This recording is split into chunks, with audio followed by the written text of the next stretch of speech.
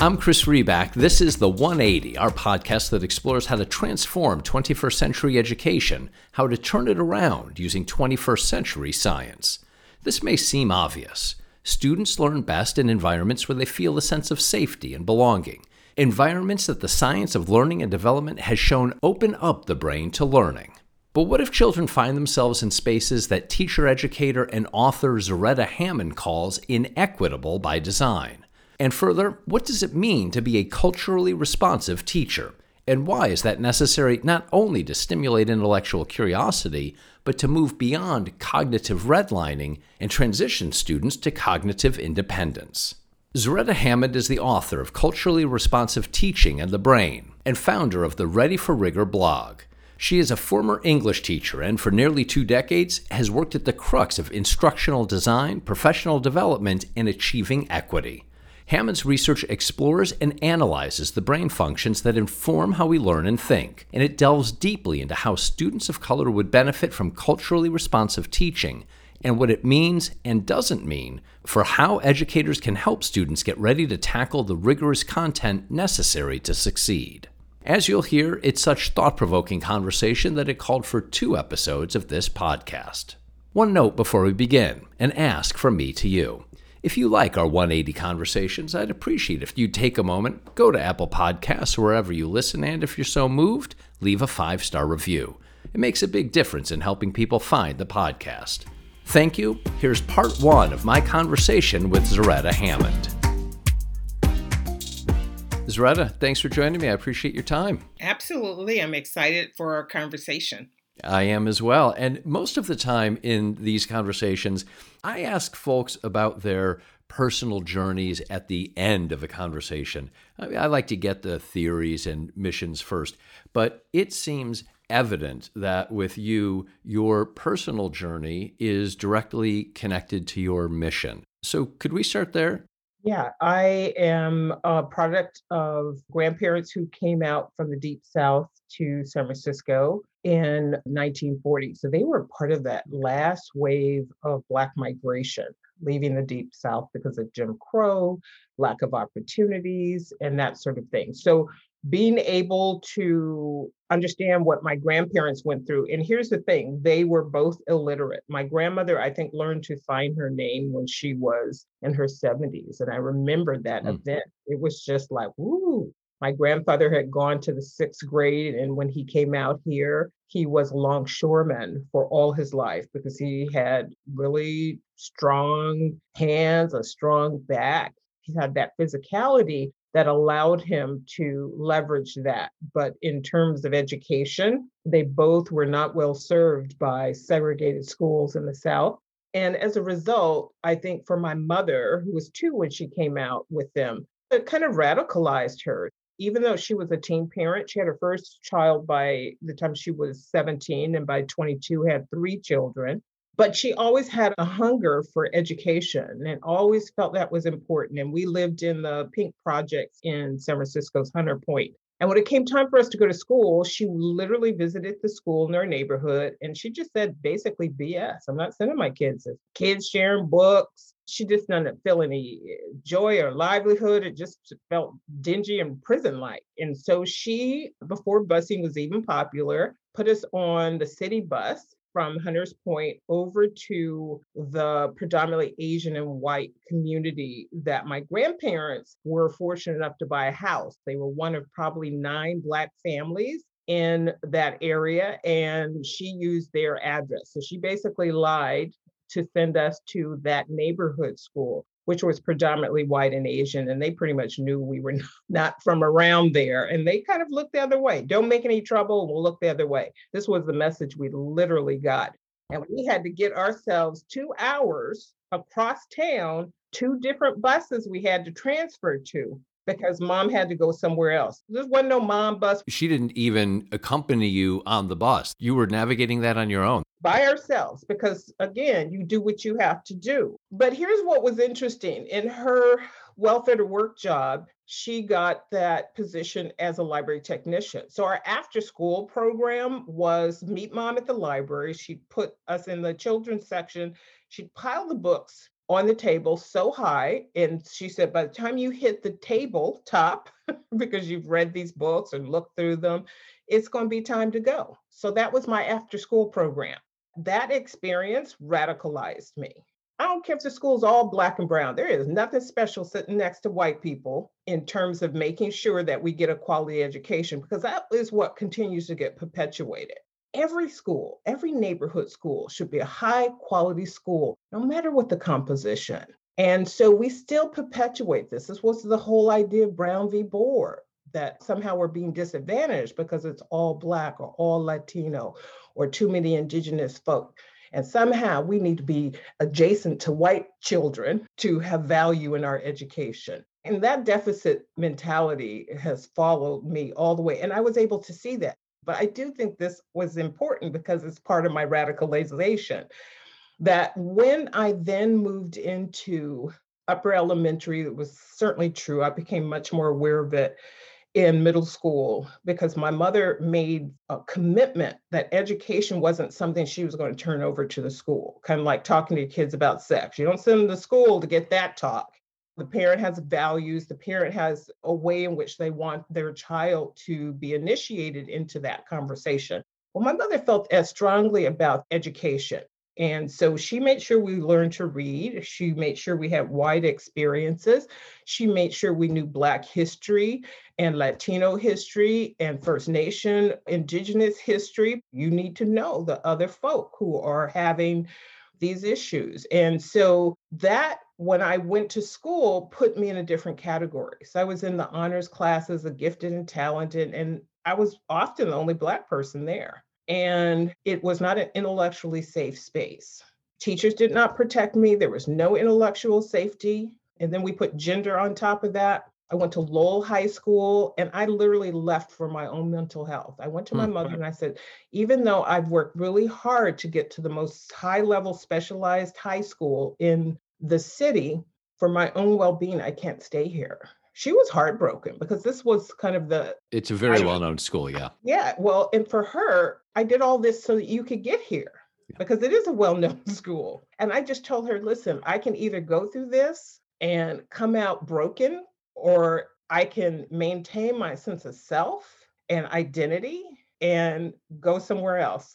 This was a hard conversation because imagine people, particularly African folk who have the history of enslavement. Education is the pinnacle. Getting your kids to an Ivy League or specialized high school, this is what we all sacrifice for.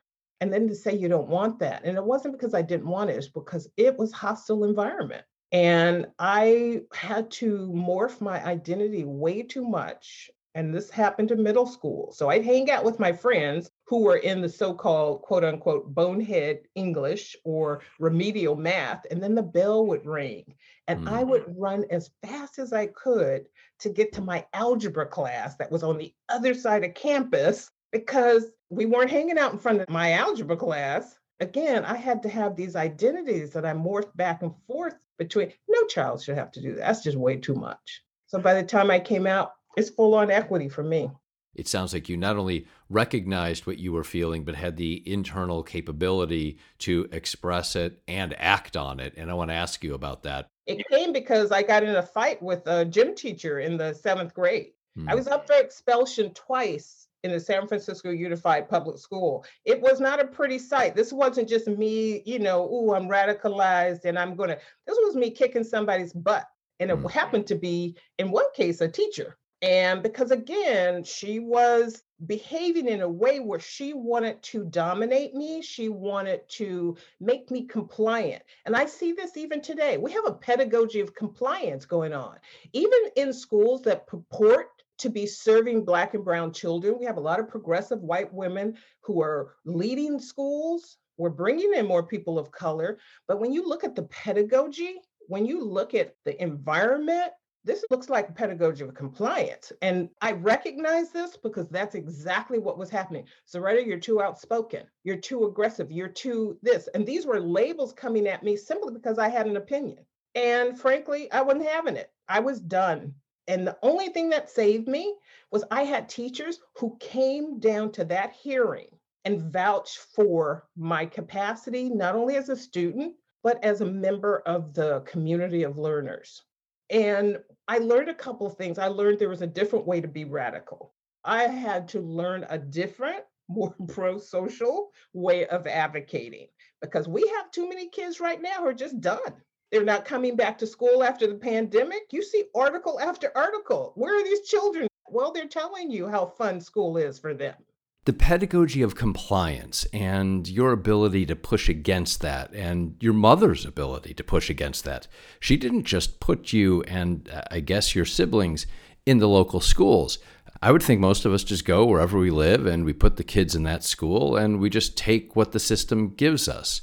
You had it in you. You went through the experiences that you went through to push back against that. Your mother went through her experiences, had it inside of herself to push back against that. Most of us don't. I would push back on that Yeah, statement a little please. bit, Okay. right? I don't think parents of color are going along with it. It's just like an underground railroad.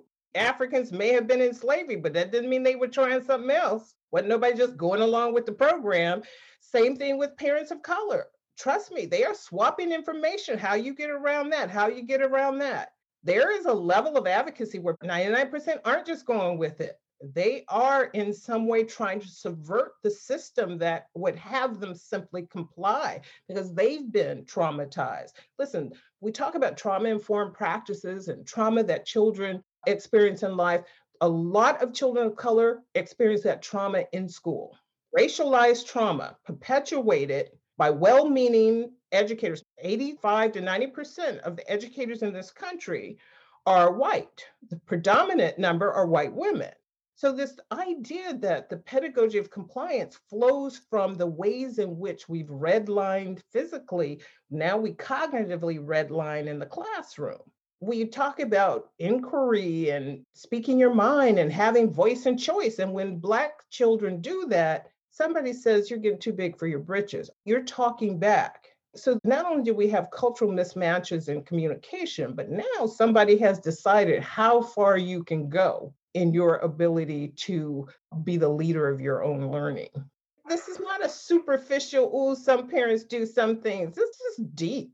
White supremacy culture is a beast and it is trying to maintain itself at every effort.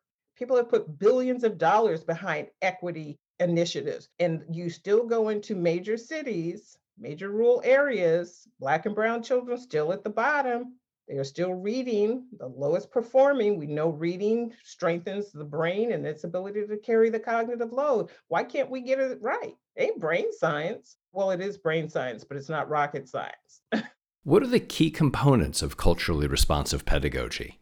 I think that's a little complicated because one of the things that I think people listen for, even though we say it's practice or pedagogy or whatever, a lot of people are listening for strategy. So I just want to say up front, culturally responsive teaching, some people call it culturally responsive and sustaining.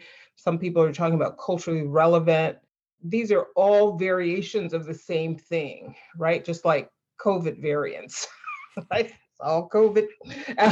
But the reality is, this is an algorithm. So it is not so much a set of strategies as I could just rattle off.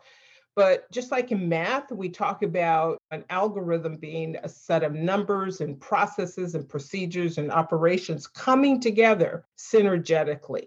And it's actually why I created my Ready for Rigor framework, helping people understand that all of these things have to work in tandem and they can't just cherry pick one thing out. For example, the Ready for Rigor framework has 4 main quadrants: learning partnerships, that's the relational or the social emotional. Then there's community of learners, and that is an extension of the learning partnership. So not only do teachers and students have a relationship, but student to students have a relationship. Then we have information processing skills. We haven't even got to the good stuff yet because all of those things lay the groundwork. And then information processing, coaching students into higher levels of cognition. And then the center of that is helping the student with feedback, giving them wise feedback, but also having instructional conversations, leveraging those learning partnerships. And then the final quadrant is awareness. Mm. And this is a matter of who do you have to be in order to activate, implement, cultivate these things. And a lot of times, again, culturally responsive teaching just gets relegated to, oh, it's about relationships, or it's about motivation, or it's about awareness. So now it's interchangeable with anti-racist education. I'm really taken by your use of the word process because in reading what you've written, that's what I get. It is about bringing together all of the components, who that student is, what the cultural realities and funds of knowledge that that student brings into the environment. It's about the educators and the instructors having the awareness and dexterity almost to be able to both in advance through planning, but then on the fly as the opportunities arise, integrate what's real and experiential from the student's point of view to what is going on in the classroom to help the teaching, I should say, make sense to the student to position the student to be in a position to learn. Right. And I think the word that I'm picking out of that just resonates is dexterity. So Mm. it's an adaptability. It's not a matter of here are just the set of strategies so that if you do these strategies, magically something will happen. It's that human beings learn in what Vygotsky talks about as the social cultural way. It's a back and forth. So the degree to which I understand who the student is, I understand the context, I understand the content, then I can be adaptive. When the student doesn't get something in that moment, I can leverage funds of knowledge to help them get to that aha moment and not just reduce it to I'm covering my content. My goal is to really help people kind of level up their understanding. Zaretta, I do not want to turn this into a political conversation. Is there a concise-ish way that you can then help me understand, given what we've just described, why is this such a political hot potato? Well, I don't think it's really a political hot potato. I think what happens is, and this is where, because of the lack of developing an anti racist or a bicultural lens, we need both of those, and we always have. All instruction is culturally responsive. The question is always to whose culture is it Which culture? responsive? Yeah.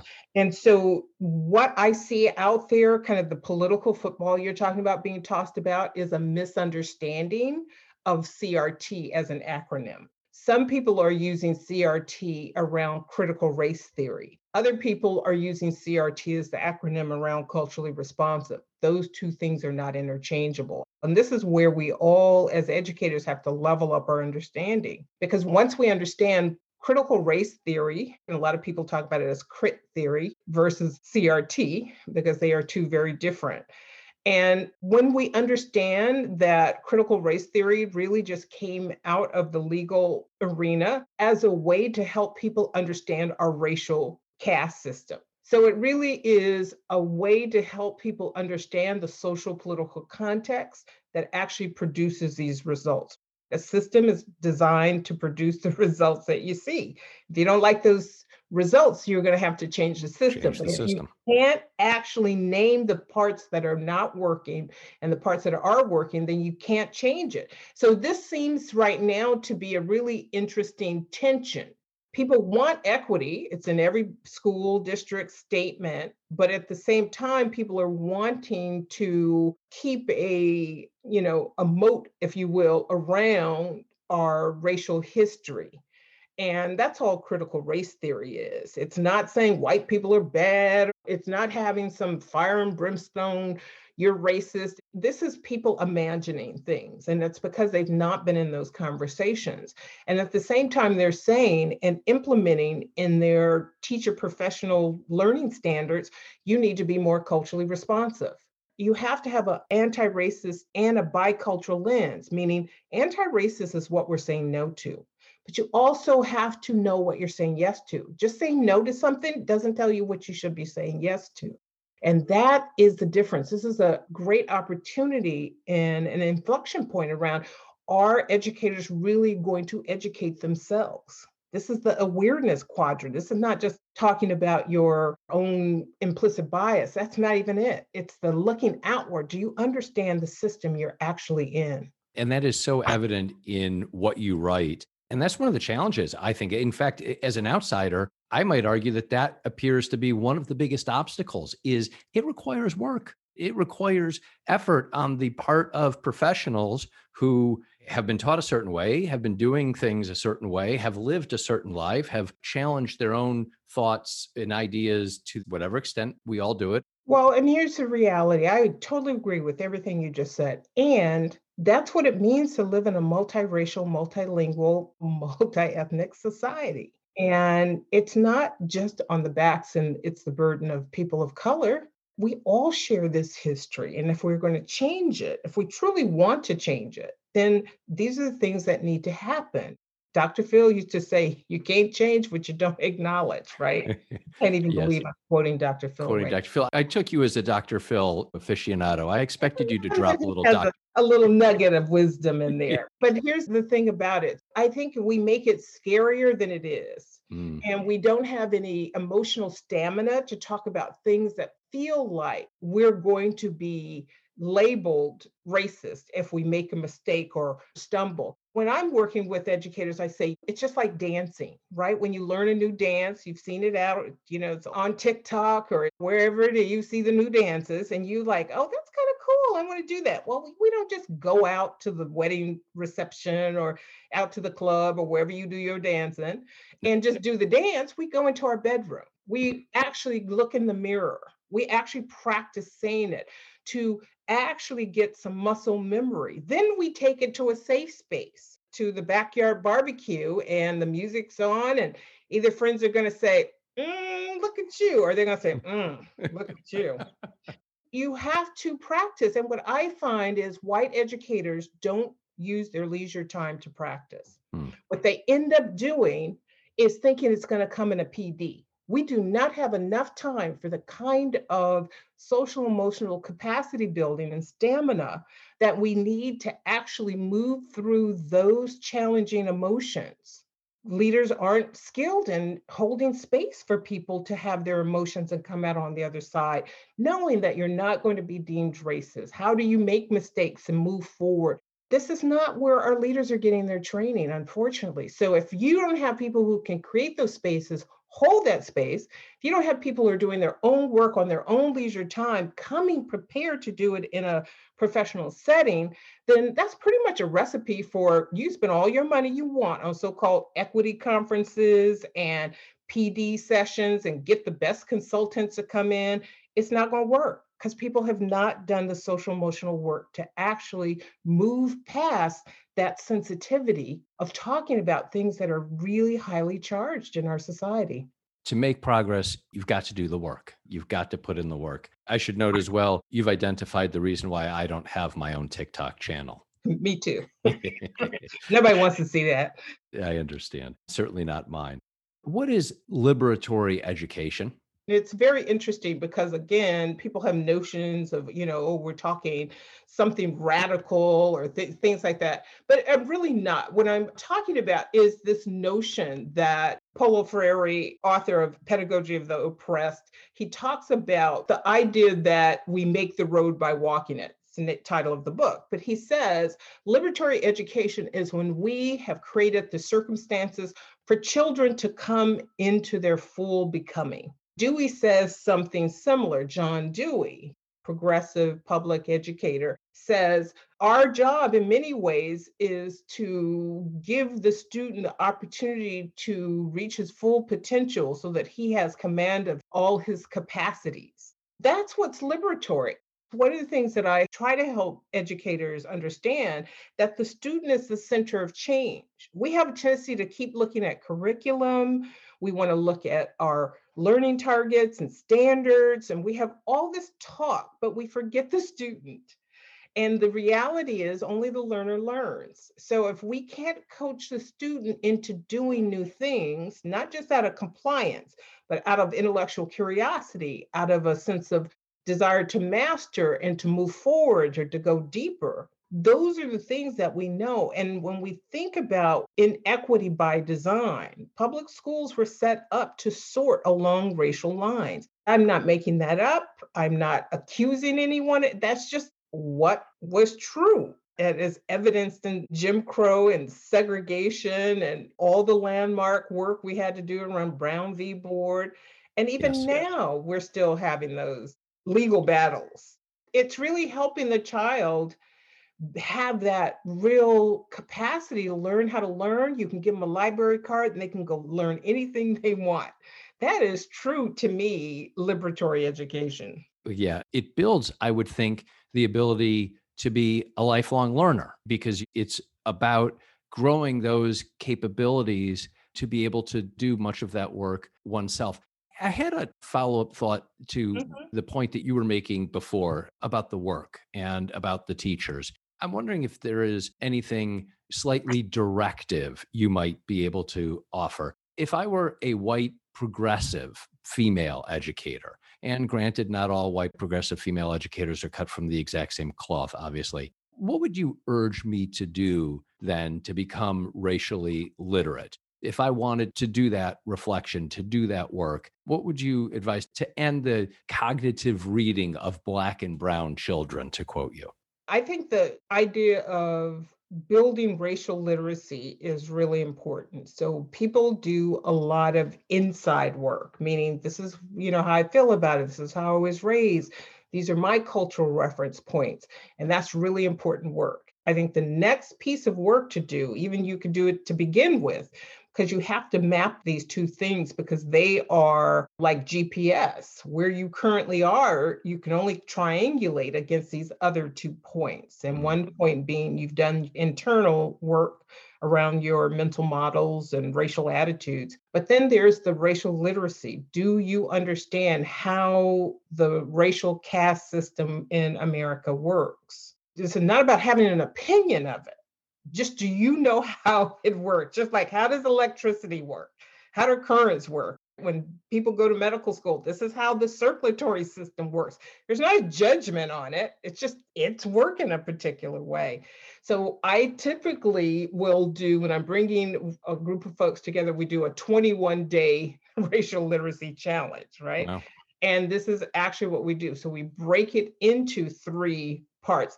So I could offer here, like one of those parts is, do you understand the racial history of your current community or environment? For example, a lot of people didn't know about Tulsa. A lot of people in Tulsa didn't know about Tulsa. So a challenge to people would be, okay, what's your Tulsa?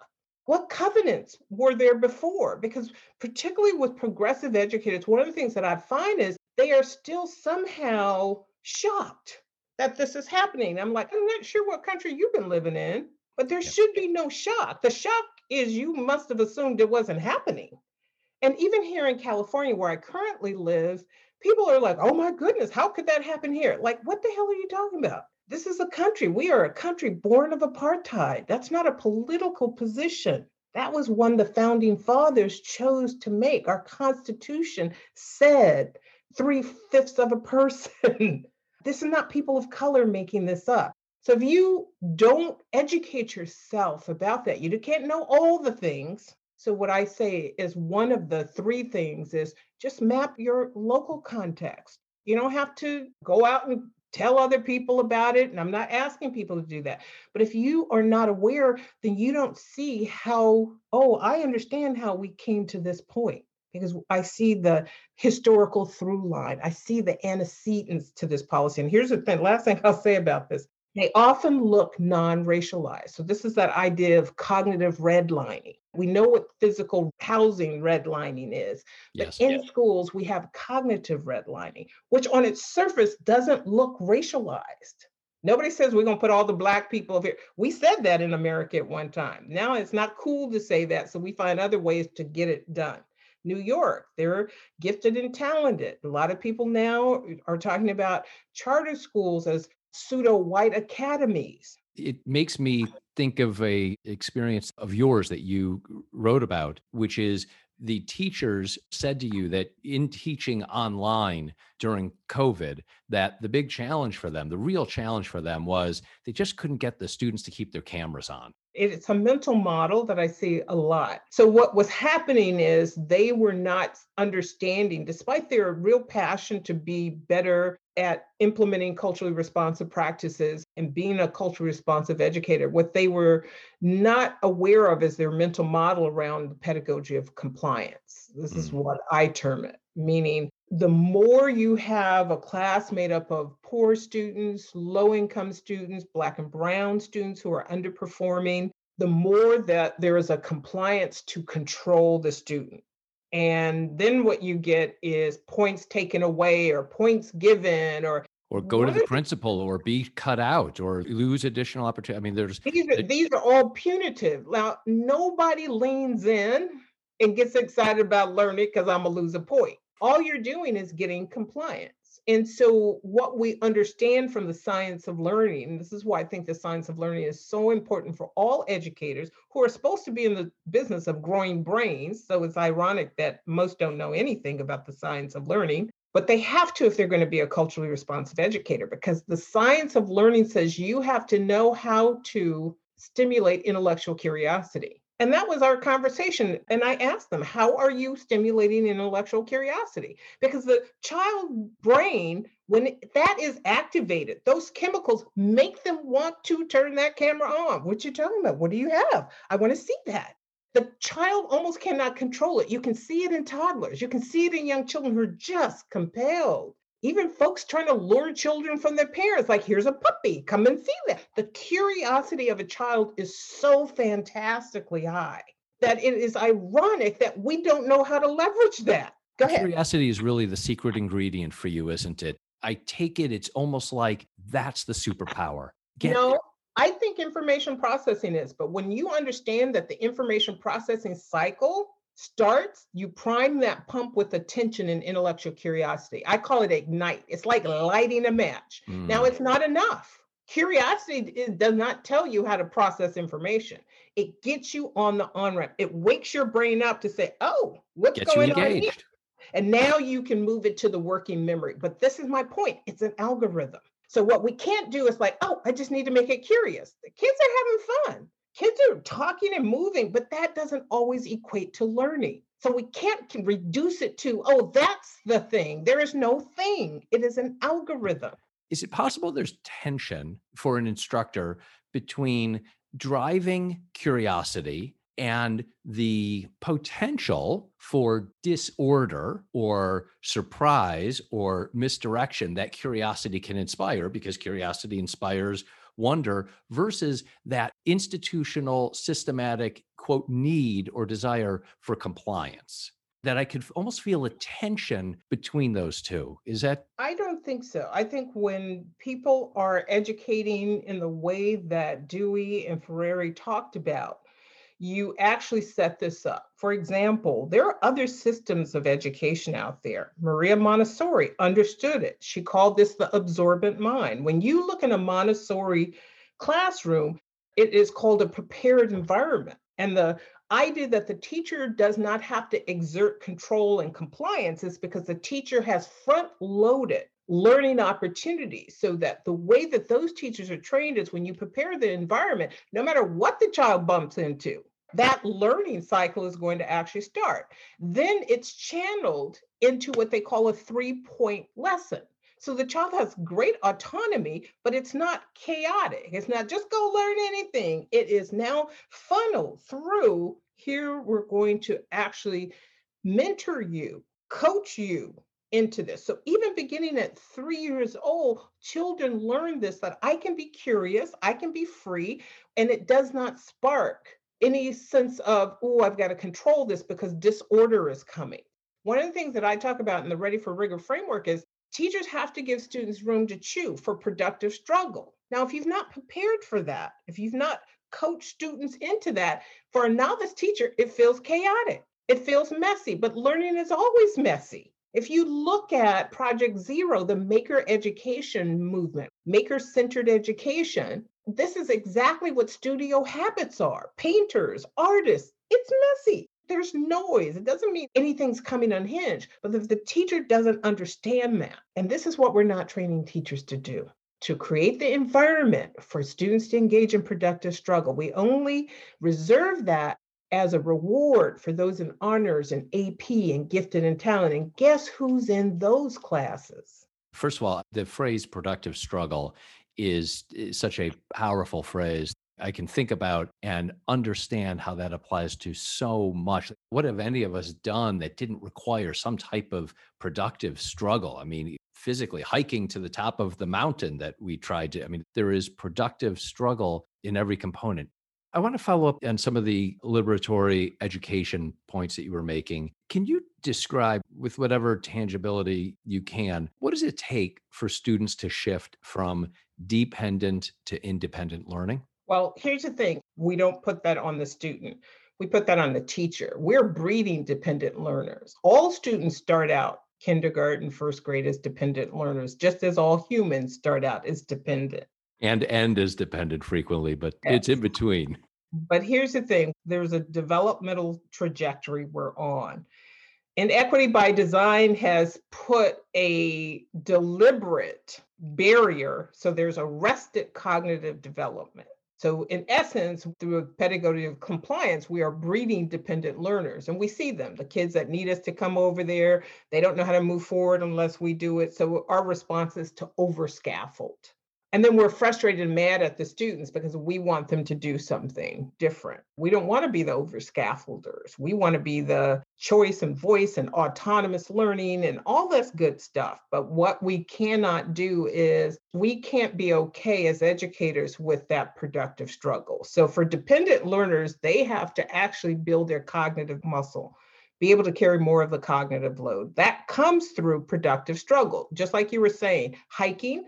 So imagine the first time you take that hike, it's got a nice steep incline, you're going to the top of the mountain, there's a little huffing and puffing, there might be a little stopping and hands on the knees. I feel that you've seen video of me. Go ahead.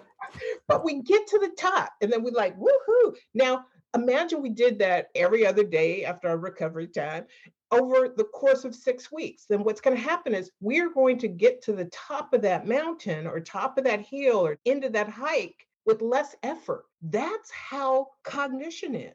So when we say have the kids carry more of the cognitive load, it's not just me saying, here, I'm going to hand you a 50-pound weight. Now just start lifting that and you've never been in the gym. Just like aerobic conditioning, just like muscular strength training, we start with a little, we increase over time, we release so that you can carry more of it. Someone's spotting you or you got your training wheels on.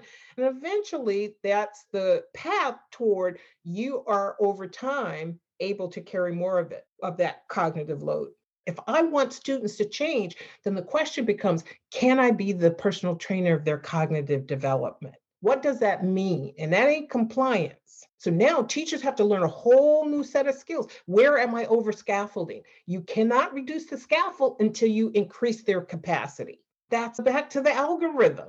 So we keep looking at the student and want the student to do better when we want to move them forward faster. But acceleration means we have to be different as educators. Think of it as, you want to increase your health and wellness. You go to a personal trainer, and that personal trainer does your assessments. Where are you? And then out of their knowledge, they put together a program that's going to coach you and lead you. And then the assumption is you're going to do some practicing on your own. You're going to shift your lifestyle. The person doesn't just have you come in and say, hey, change this, change this, change this. You knew that when you came in. I didn't write you that big fat check for you to tell me what I need to do. I know that. Yeah, I knew I was eating badly. I knew I wasn't exercising enough. The same thing with students. Students, the older they get, they know they're behind. So now we have a social emotional component that is about their own self-efficacy. Competence precedes confidence. And we keep wanting this to be a growth mindset kind of thing. But if you're not coaching the student to carry more of that load where they start to see pretty quickly their competence slowly increasing, then there's no hope for you just saying, be an independent learner. It's not magic. This ain't Harry Potter's Wizarding World. That was part 1 of my conversation with Zaretta Hammond. Part 2 will cover learning loss, why dopamine is the secret ingredient to learning, and what exactly an intellectually safe space should look and feel like. To learn more about how to transform 21st century education using 21st century science, go to turnaroundusa.org. I'm Chris Reback. I'll talk with you soon.